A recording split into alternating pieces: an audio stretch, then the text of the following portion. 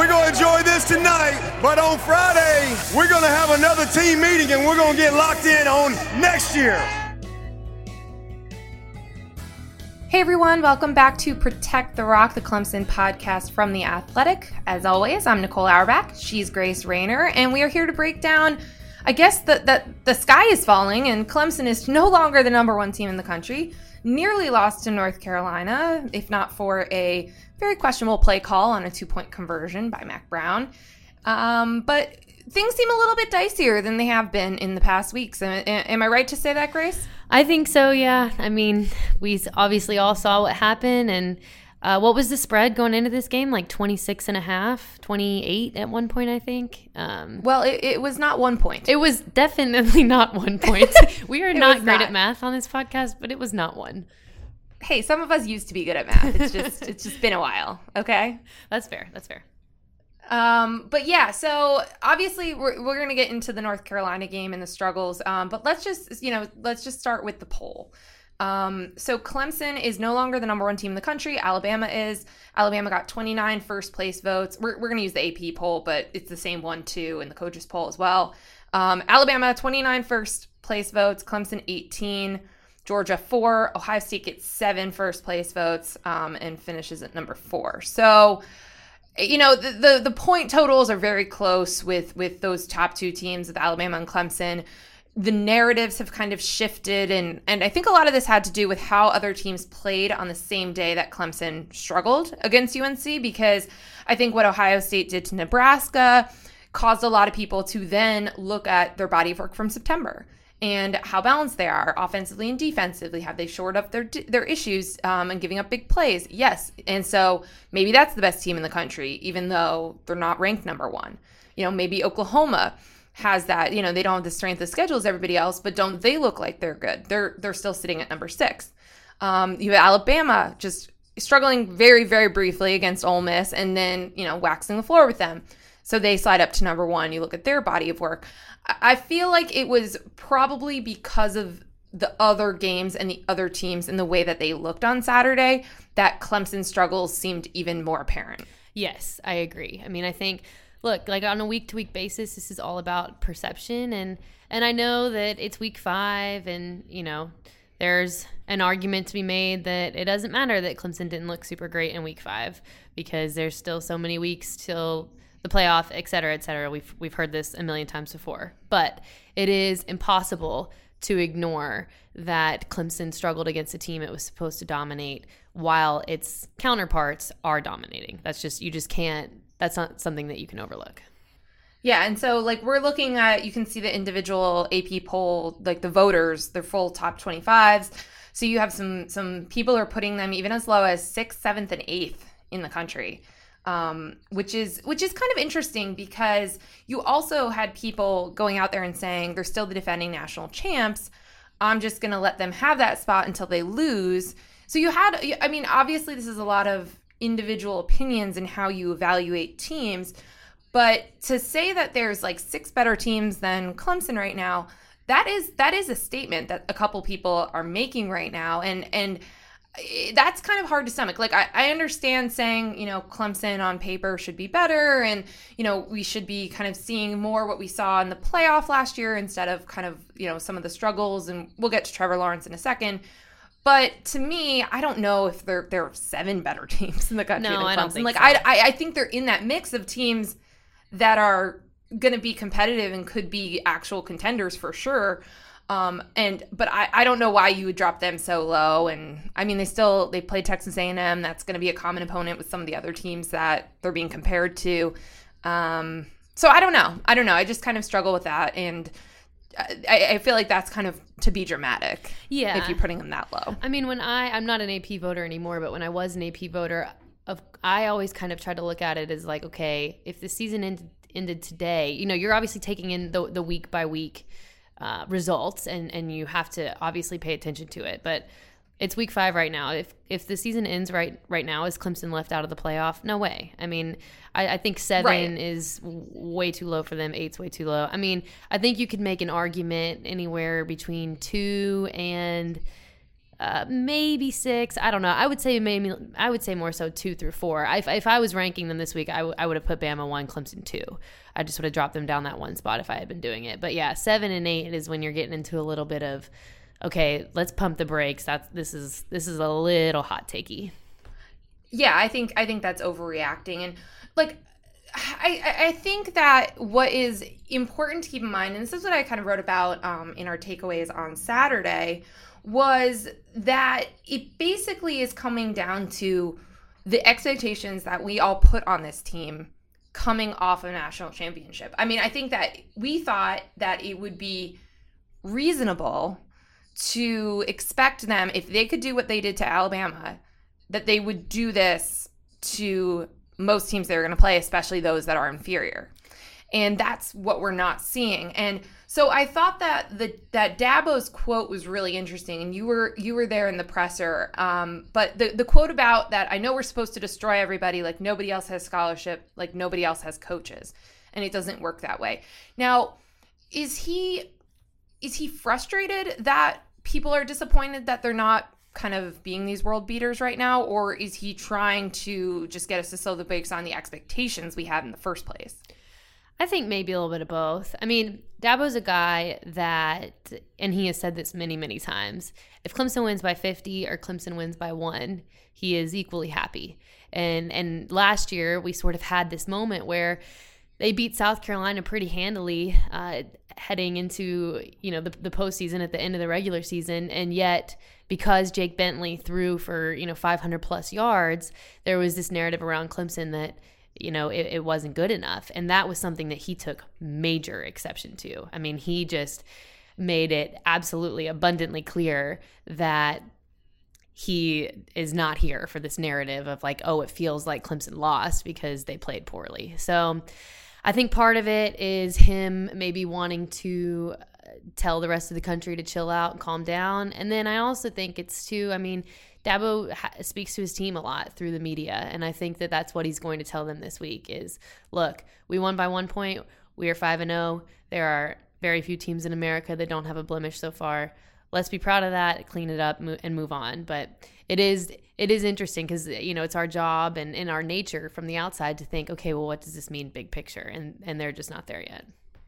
Right. I mean, like, I think he makes a very good point when he talks about where this team is in comparison to other of their championship teams, like at this point in the season, when he talks about, the Syracuse loss and what they learned from that, rebounding from that. And he makes good points. I mean, it is still September. There's still a long ways to go.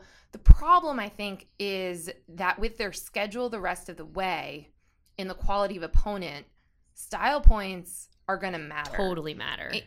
And that's where the problem is, and that's where you're already seeing it, where they drop from 1 to 2 in the poll. That's based on style points. 100%. Because I don't think that even, yes, Alabama did play Ole Miss this weekend, and, Alabama will have a strong strength of schedule when all is said and done because there's a lot of really good teams, especially in the SEC West this year. But to date, I don't think it's that drastically different. And so I don't think that it's necessarily they're getting credit for Ole Miss. I think Clemson's getting dinged for North Carolina. So that's style points to me. Yeah, I would agree. I mean, Alabama obviously beat Ole Miss by 28 points. But yeah, I think this is more so a reflection on Clemson than it was Alabama. Like hey, you can't really justify keeping them number 1 when it was this close against a team that they were, by all accounts, supposed to destroy. Well, and we saw we don't have the committee's rankings yet, which we will in a few weeks, but we saw this happen with that Florida State team that was undefeated, where they were dipping in the committee rankings, even though they were unbeaten. And people were wondering if the committee would ever not include an unbeaten Power 5 team. And I think the answer, of course, is no. Of course, they would include an unbeaten Power 5 team. But I do think, and maybe this was already the case, but I don't think Clemson has any margin for error. I don't think if they lose a game, the committee is going to look favorably in that, especially if they continue to play the way that they have been. Yeah, I mean, that's a conversation that I was thinking about just right after this game finished is, okay, let's say the 2-point conversion is successful. UNC wins. Clemson loses. are they out of the playoff? I think there's an argument to be made, don't you think? I mean, I don't know that you can afford to have one loss on this schedule. I mean, that would have those would be the hot takes that we would be seeing. I do think that there's a lot more of the season. They would have time to kind of rebound from it and show that they've grown. But the committee has held out Ohio State teams that have had bad losses throughout the regular season, like one bad loss. It can really change the perception. I mean, you have people on the College Football Playoff Committee who are – the reason that we talk about the eye test is because that's how people, when you have people on a committee, right, they're going to evaluate things. And they're going to see the style of play. They're going to see the mistakes that the struggles that Trevor Lawrence has when he's facing pressure. They're going to see these things, and they're not going to think that that's one of the 4 best teams in the country. Right. And I think more than anything, too, is that this is now a situation where Clemson is now going to be relying on other teams around them more than they would have been had they beat North Carolina in the way that they should. They need other teams to maybe falter a little bit or to also have some close calls.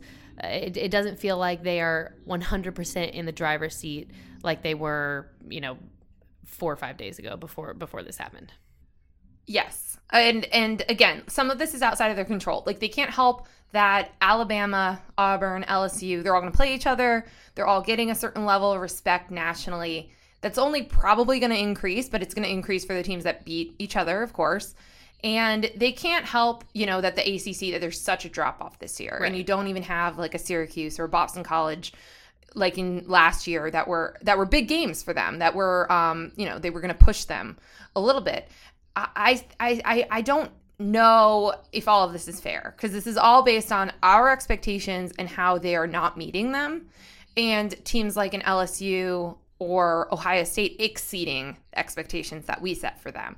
So it will be different when the playoff committee gives us their rankings and we kind of adapt to that. But I do think the human element of how people are reacting in poll voting is going to be mirrored to some extent.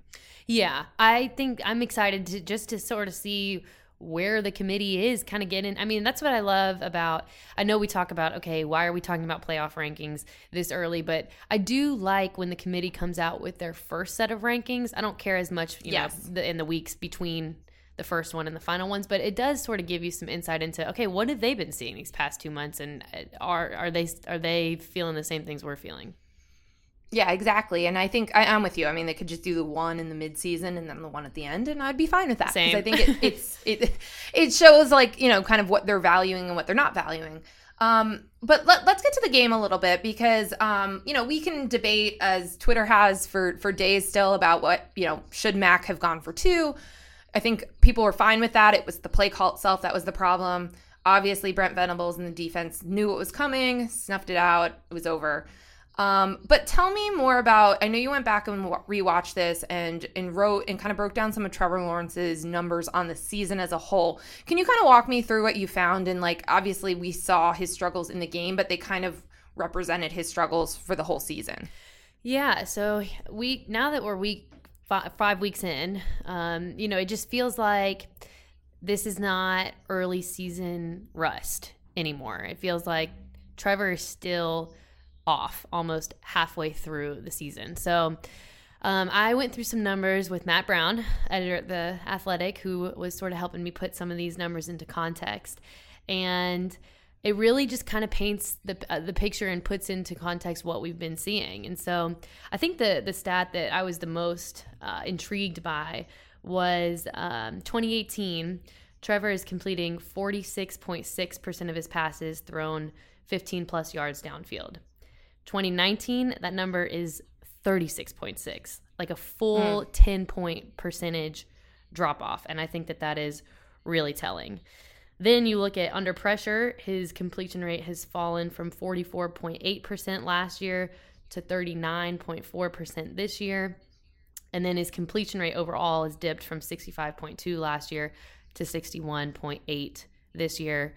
We've obviously seen the interceptions go up as well. So there's something going on with his accuracy, and we saw that again against UNC, kind of overthrowing some receivers. And I don't know, I think we're just kind of trying to figure out, like, okay, is it the expectations? Is there something wrong? Is he not seeing things the way that he should be? Like what's kind of going on here? Because this is not, okay, this is week 1, week 2. He's just kind of knocking off, first game jitters. Right. And I think that those numbers obviously correlate with what we see. We see that he is just not as accurate. And, especially in some of those early games, I remember some of the questions being if his receivers were bailing him out sometimes because the ball wasn't thrown perfectly. And he would, get bailed out by a T. Higgins or a Justin Ross. And I think that is probably part of it too. And maybe he's forcing the ball in some situations where he really shouldn't be. But there's so many different elements to that when your accuracy in the deep ball drips so much. So I think that that's going to be something to keep an eye on because we all expected, that high level we saw him finish last season at. We thought, oh, well, he's bringing back his weapons. He still has a Travis Etienne with him. He'll be this is his baseline, not like this was better than what we're seeing now as a sophomore, because usually you do see that big jump from a freshman to sophomore season. So I think that's where everyone is confused and concerned because you did expect him to only improve, not dip and get less accurate. Right. And I know that the expectations were a lot, and I know that you can make the argument that maybe they were too much, but they were not unjustified. Like we all saw with our own 2 eyes what he did against Alabama. It's not like we all came up with these wild, crazy expectations that he could never meet. I mean, the baseline was set, as you said, because of what we did see in 2018. So I think, you can say they're unfair, but they're certainly not like there's a basis for them.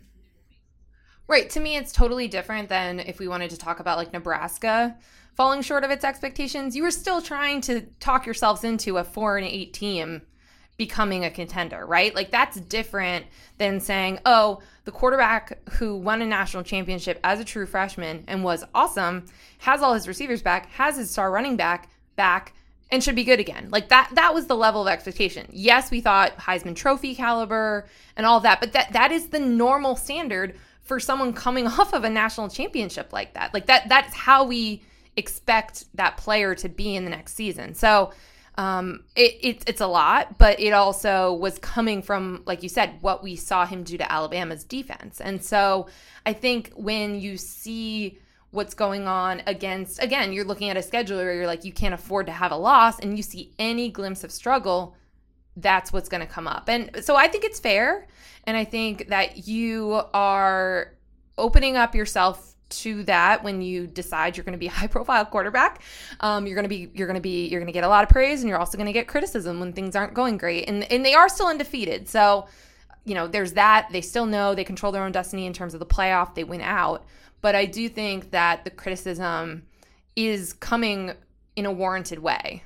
Yeah. I mean, none of these takes were unfounded, and this is, I don't want to say the price that you pay because that sounds a little too harsh, but when you are the national champs and you do what you did in the manner that you did to Alabama, whether you like it or not, there's going to be a microscope that's coming. And, I think every team in the country would want that microscope because the only way you get it is, if you're performing at the rate that they are. So I think he understands that. And I haven't gotten a vibe from him whatsoever that this is unfair or he's angry or upset. I feel like he's really had good ownership and has even said that he's tried to do too much at times. But it is. Yeah, I feel like confusing. Of all quarterbacks to process something like this, that he would be like, he's so even keeled. Yes. And so good at not getting too high or low. Like, I'm not worried at all that like any of this outside criticism or noise is going to affect him at all. I'm sure he is aware of his numbers and he is aware where he needs to improve, but it's not because like we're saying that he should. Like, I think he's just like, aware enough in meetings.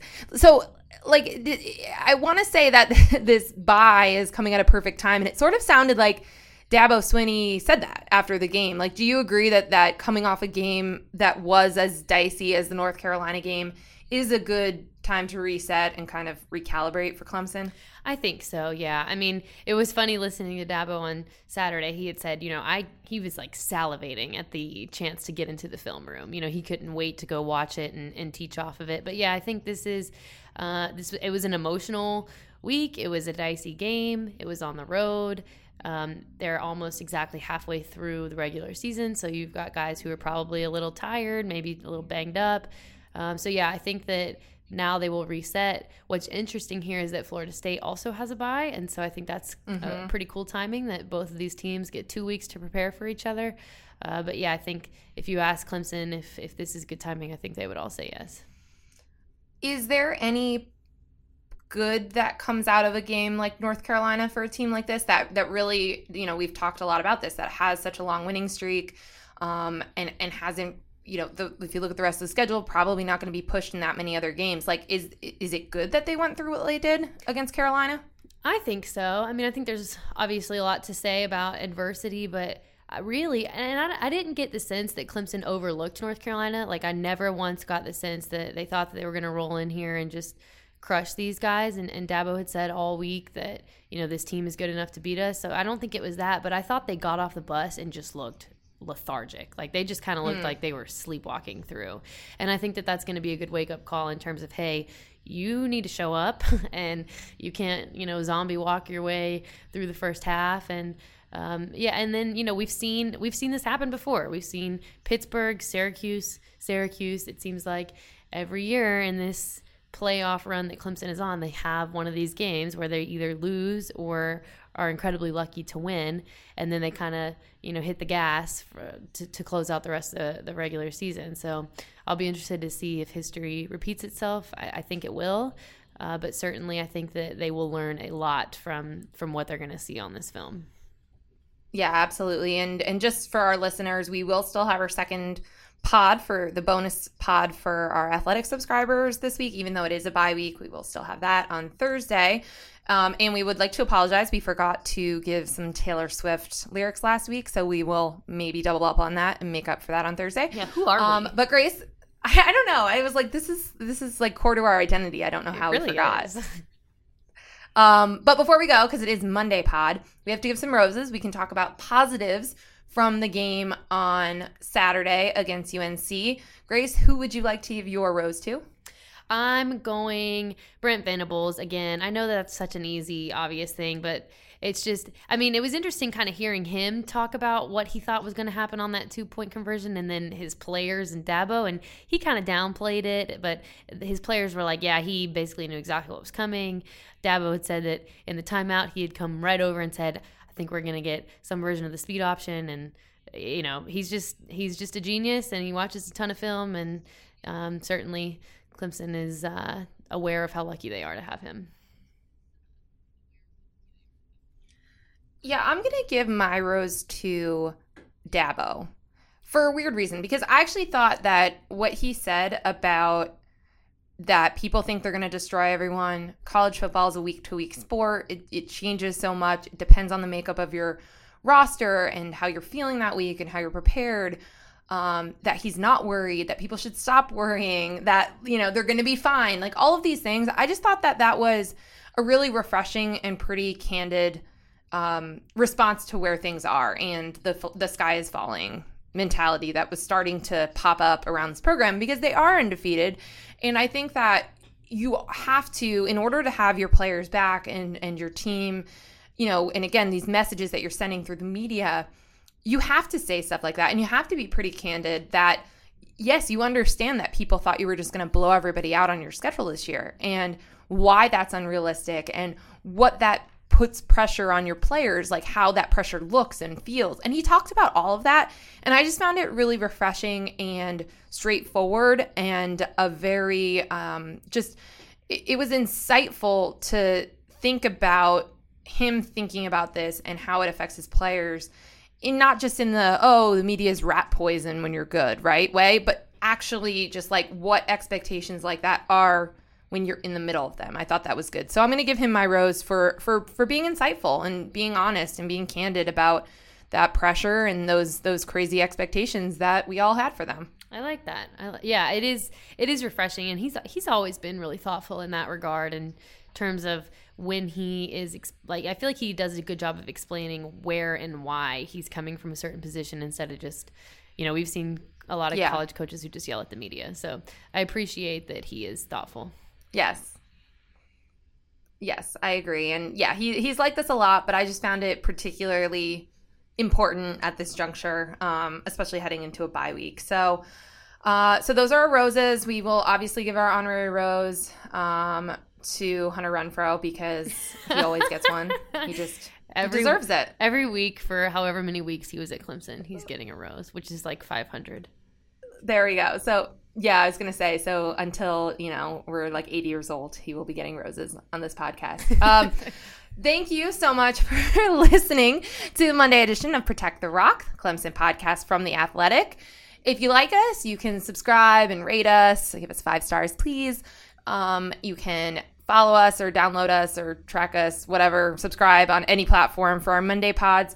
Thursday, we'll be back with a subscribers-only bonus episode on The Athletic, and we will talk to you then. Thanks so much for listening.